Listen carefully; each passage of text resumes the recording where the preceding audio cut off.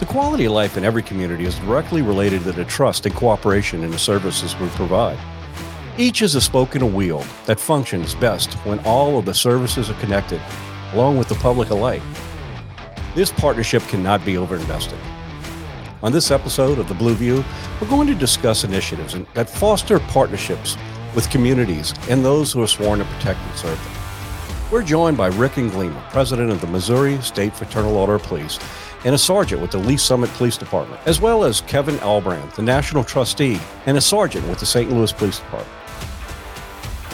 I'm Patrick Gills, national president of Fraternal Order Police, and this is The Blue View. Well, gentlemen, thank you for joining us on the Blue View. Rick, let's start with you. Tell us a little bit about your background. I've been a police officer in Missouri for about 33 or 34 years now. I spent a large portion of my career in undercover narcotics, worked in K-9 for about 10 years, and I have been a patrol sergeant at my current department for approximately 14 years. For FOP-related activity, Kevin and I came on the state board together. I've been in leadership roles throughout most of my career. Kevin and I came on the state board. I was the second vice president for 4 years. I was Kevin's executive vice president for 10, and I've been the state president for about 6 years. And I'm going on, I think, my 20th year as our local lodge president here in the regional area of Kansas City, Missouri. Oh, great, thanks. And Kevin, how about you? Tell us a little bit about your background. Well, I'm in my 39th year of law enforcement. 34 of those years with St. Louis Metropolitan Police Department. I was with St. Louis County Police Department before that. As Rick said, we came on the state board together. I was local lodge president of the St. Louis Police Officers Association, was first vice president of the state lodge, 10 years as president, and I now serve as the national trustee for Missouri. Great. Rick, and Kevin, it's been a very strange time for law enforcement over these last 2 years. Law enforcement has been demonized by so many across this country, and it's taken its toll on us. Kevin, let's start with you. What is it like? What's the morale like in the St. Louis Police Department right now? You know, it's extremely tough. We're coming up on the 2-year anniversary of June 1st, the George Floyd riots in St. Louis. That night we had 13 buildings downtown area burned to the ground, hundreds of buildings looted. 4 of our officers were shot as they were standing on a skirmish line. Retired captain murdered as he was responding to a burglar alarm at a business he worked at. It's just incredibly hard for these officers. We have a very progressive prosecutor who does not support us in any way. Currently, we have 4,500 warrants that are pending for her office to rule on, some of them going over a year, including violent felonies. The pay in St. Louis is extremely low, so I commend these officers that go out each and every day. It's just really tough time in St. Louis right now. Yeah, it's unfortunately it's not just St. Louis. It's happening across the country. Rick, it's not just exclusive to that part of the state. It really does stretch across the entire state. What do you see across Missouri? Well, throughout Missouri, I mean, the officers, like every place else in the country, they feel fairly beleaguered. They feel attacked, and in particularly in our metropolitan areas with the activist prosecutors and politicians that no matter how they try to package it, their defund the police movement and their rhetoric and message about police officers not only demoralize the officers, but it makes their jobs more dangerous. It's become more acceptable to attack the police, resist the police, come at us with violence. Throughout a lot of the state of Missouri, we actually have tremendous support from our communities and our local governments. But even with that type of support, in 9 days last month in March, we had 2 incidents in Joplin, Missouri and Bonne Terre, Missouri, where in 2 separate instances, we had 5 officers shot, 3 of which were killed. And that's that's kind of the reality that we live in now, is that people feel more emboldened because of that rhetoric and those messages and the lack of prosecution. Yeah, it's and it's. I'd love to tell you that it's unique only to the state of Missouri, but it's not. What we're seeing across this country in a number of cities, the ones with the highest crime rates, we see a failed experiments trying to do police reform in a way that really doesn't connect with creating quality communities. So what we're seeing is a lack of consequences for actions, and we all know in law enforcement that the majority of violent crime is really committed by a very small percentage of people. But those small percentage of people are given the opportunity to get out of jail with low or no bond. And that revolving door just allows them to continue to offend the very communities that many of the activists insist that they're trying to help. So it really is a challenge. But you know, I guess what I'd really like to talk about is, even before all of this rhetoric started, we all know that in law enforcement, the very powers that we possess are directly related to the trust in our communities. And that trust also has to do with an education component as well. When everyone truly understands what we're doing and why we're doing it, they all become part of the solution to problems. And even before all of this rhetoric, a number of programs throughout the country are happening in communities, every single community, to build that trust and build that relationship, build that partnership. That's truly what it is. And Missouri has quite a few of those. Rick, why don't you talk about some of the programs that you have throughout your state, your lodges are doing to really build that community trust and understanding of the roles that law enforcement officers play in each one of their communities? You know, like you said, Pat, the role of the communication and the partnership between the community and its law enforcement just can't be understated. We derive our authority from them. We need them to solve crimes. We need them to feel comfortable calling us when they're a victim.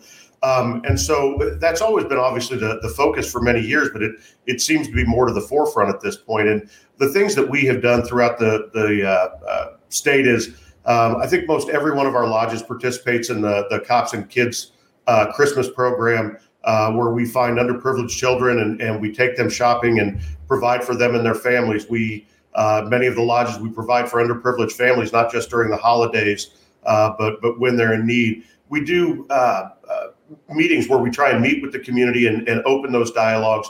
One of our lodges, Kansas City, participates with the local ministerial alliance. That's Lodge 99, and they participate heavily in a food bank for those that are in need. It's not just that we're here policing the community. We are actually, as our officers and through the Fraternal Order of Police, we're working to enrich our communities, engage our communities, and do everything we can to open that dialogue, because that partnership, as with any business or any endeavor, it only works better when there's that open line of communication, and particularly when there's trust. And we have to know each other to develop that trust. And Kevin, you have on your side of the state, in the St. Louis area, there's a number of things that you all do as well, that your lodge does in order to build that trust as well. Can you touch on some of those? Sure. The department has a program called Polar Cops. It's a retrofitted ice cream truck, and we send that into communities after violent incidents.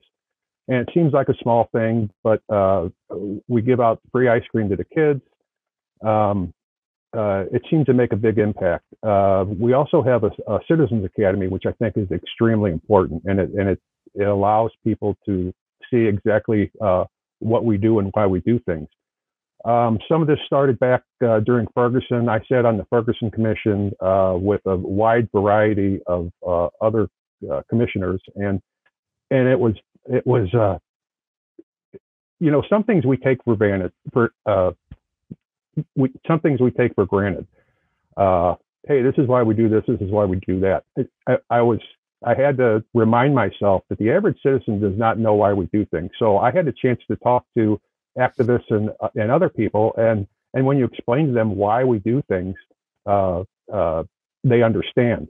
Unfortunately, all this is about building relationships. The best way to build relationships, remember the COPS program that started in the 80s. Hey, that was nothing new. It was all about getting to know the people on your beat. Unfortunately, with we're down so much in manpower, it doesn't allow the officers time to really get out there and get to know the people in their beat and handle their call effectively, because there's calls backed up. So we have to do these extra things on our off-duty time. We have a bike giveaway program in St. Louis, and like I said, it's all just about building relationships. And when you explain to people why we do certain things, it really opens their eyes. It's a false multiplier. When you have a public that truly understands why we do the things we do, and is empowered with knowledge of what's going on in their community, they are in a much better position to help us solve those crimes and deter those crimes, and it really does improve the quality of life within a community. We look across this country and we see rising crime, and the commonality of the places that have the rising crime are some really two factors, I think. One, the demonization of their law enforcement, and two, a rush to judgment and changes in what's called police reform without really including all of the spokes in the wheel that create a quality community. And what we're seeing as the results of these revolving doors, these policies that have not been helpful. We also know that that lack of understanding, that misinformation that has been put out, has created another challenge, a huge challenge for us in the law enforcement profession, one that I think is going to be around for maybe a decade. And that is if we were able to flip a switch today, everybody loved law enforcement again. They truly understand what we do and the role we play and the importance we have to each one of our communities. We flip that switch today. In all of the vacancies that we have in law enforcement, we had qualified applicants that stepped forward and said, I want to be the next wave of law enforcement. I want to be the best and the brightest that's going to shape law enforcement for the next generation. Even if that happened today, it would probably be about 5 years before we would have effective law enforcement officers, because through the entire training process, the screening process, field training, in getting that experience, that job experience, to become effective, we know that is not an easy task. Yet we're seeing people leave this profession at a very high rate, and at the same time, we're seeing our recruits, our next wave of the best and the brightest, coming in and shaping law enforcement. They're a very low number. So what do you see, Kevin, in St. Louis? How is the staffing the St. Louis Police Department? How's the morale? How is it coping with the shortage of personnel? Well, it's really tough. 2 years ago, we were about 150 officers below authorized strength. The city decided to cut those positions, so that then they said, "Oh, now you're at full strength." Since they've cut us 150, we're now down another 150 below that. It's extremely difficult. Pay is one thing. We're seen as a training ground. We hire a lot of young officers. They spend about 2 or 3 years here, and then they go for higher paying jobs in the suburbs. It's really hard to compete with these high paying jobs, getting the best and brightest people. And I wanted to add to that, healthiest people too. Officer wellness, we've been so far lagging in officer wellness for years. And now people are really trying to realize, hey, if that officer's having issues at home, if he's having dependency problems, that's how he's going to treat the public. So we're starting to get the public more involved in our officer wellness. It's just a really tough time now to recruit and retain. And I think it comes down to two things: the way we're viewed by society and the low pay. It's tough getting a kid out of college that's real bright and saying, hey, you want to come be a cop for $45,000 a year, or do you want to go work for Dell Computers starting at $100,000? So recruitment is key. We've got to have the best and brightest people in our recruitment areas too to get these people in here. Hey, this is still the greatest job in the world. And I think once we can show that to these kids, we can recruit them. It's still a really cool job, I think. Yeah, it's an education piece. We need to do our part to help the public understand the challenges that we're facing, why it's difficult to attract the best and the brightest in this environment, and how we all play a role in trying to work past these issues and get the next wave of law enforcement. Rick, what are you seeing across the state? Like every place, I don't know any department that's not down a minimum of 10%. We had a lodge meeting last night. I actually talked to our representatives from one department that's about a 50,000 member department in the metropolitan area. They are more than 25% down, which is fairly common. And in their first line supervision in the uniform division, they're at 50%. It just, for a suburban department like where I work out of a city of about 100,000, we would garner 600-700 applicants for every testing process. We're lucky now. We feel pretty lucky if we get 30, maybe 40 at best. A good portion of those don't even show up or pass the initial interview. Kansas City used to do 2,000 per testing process. They feel lucky if they get 200 at this point. So what we've done is, because it's so hard to keep people and retain people, is now we're cannibalizing our own.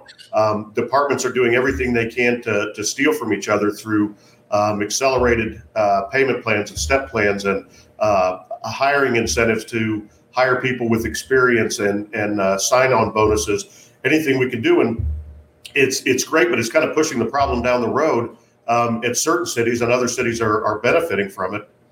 And it's that lack of ability to recruit qualified applicants and the ability to retain them, obviously it's very hard on the officers because their workload increases, their time off decreases, they're constantly having to work overtime.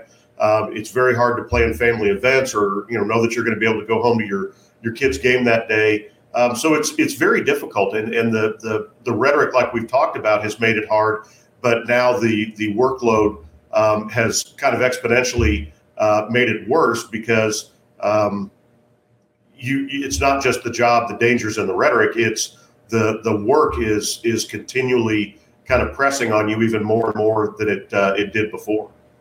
Which brings us back to how we started this discussion. There are so many issues facing law enforcement that reasonable people understand when we have good and open, respectful conversations on a path on how to resolve these. And those community partnerships that we build are so vitally important in helping them understand the challenges that we have. And you've done quite well with a number of programs in your state that help on an individual basis and lodges to build that support. But you've undertaken a new initiative, one that's rather interesting and one that will help on a broader sense pull people together to have these meaningful discussions and better understand what we do in law enforcement and become a force multiplier and help us address these issues across the state. Rick, why don't you start off? Tell us a little bit about the foundation that you put together and what you hope to accomplish with it. We've had the Missouri FOP Foundation has been around for a while, and it funds our programs like scholarships.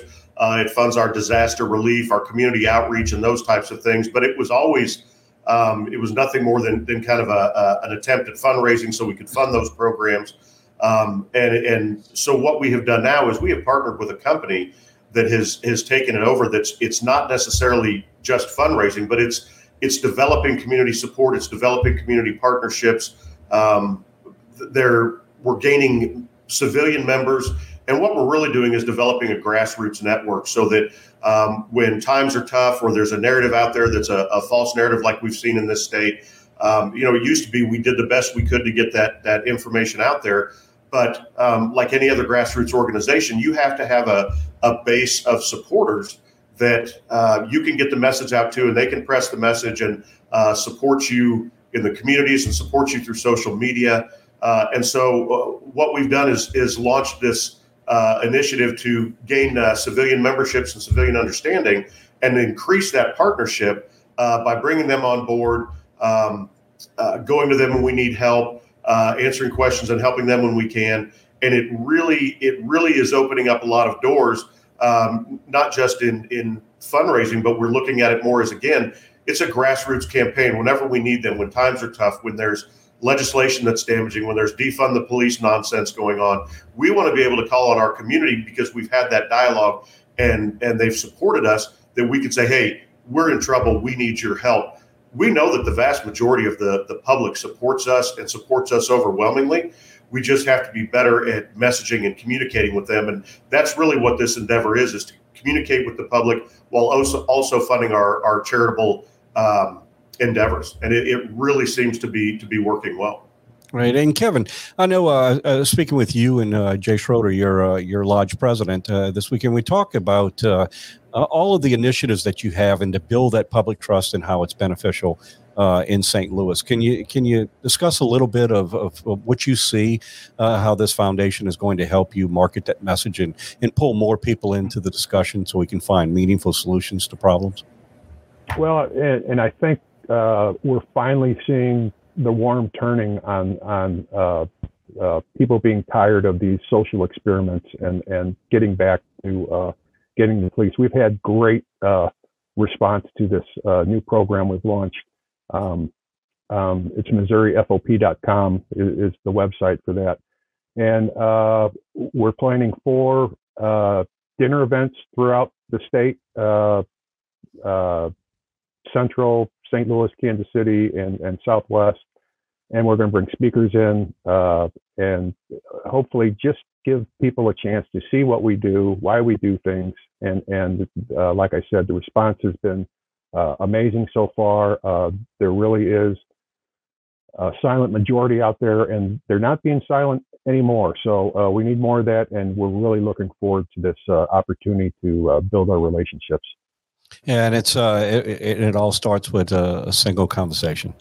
A single conversation towards a common goal of building a better quality community in each one of our communities. And it all works best when everyone is working together towards that same result. So, gentlemen, thank you for all that you do to build support for law enforcement and the quality of life in each one of your communities. Rick, if someone wants to know more about the foundation and how they can participate and help and assist, how would they go about that? There's several ways to go about it on our social media platforms. The dedicated website for that endeavor is MissouriFOP.com. Our Twitter handle is @MissouriFOP, and Facebook is Facebook.com/MissouriFOP.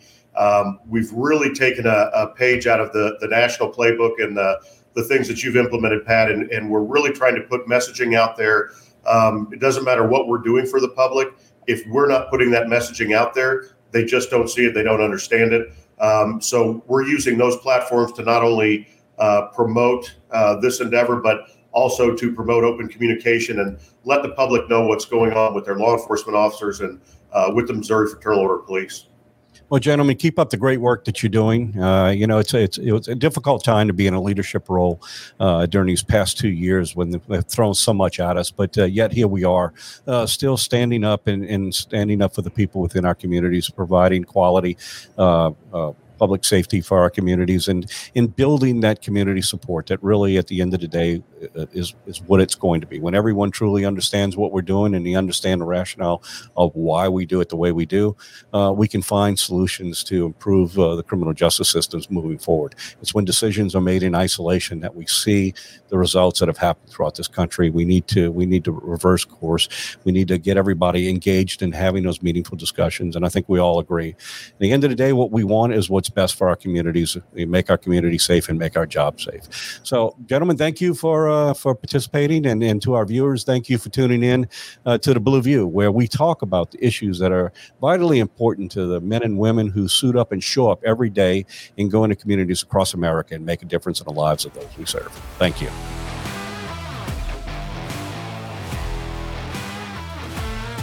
Be sure to subscribe on Apple Podcasts, Spotify, or anywhere else you get your podcasts. To get the latest from the National FOP, make sure to follow us on Twitter and Facebook @GLFOP and on Instagram @FOP National. Thanks again. We'll see you next time.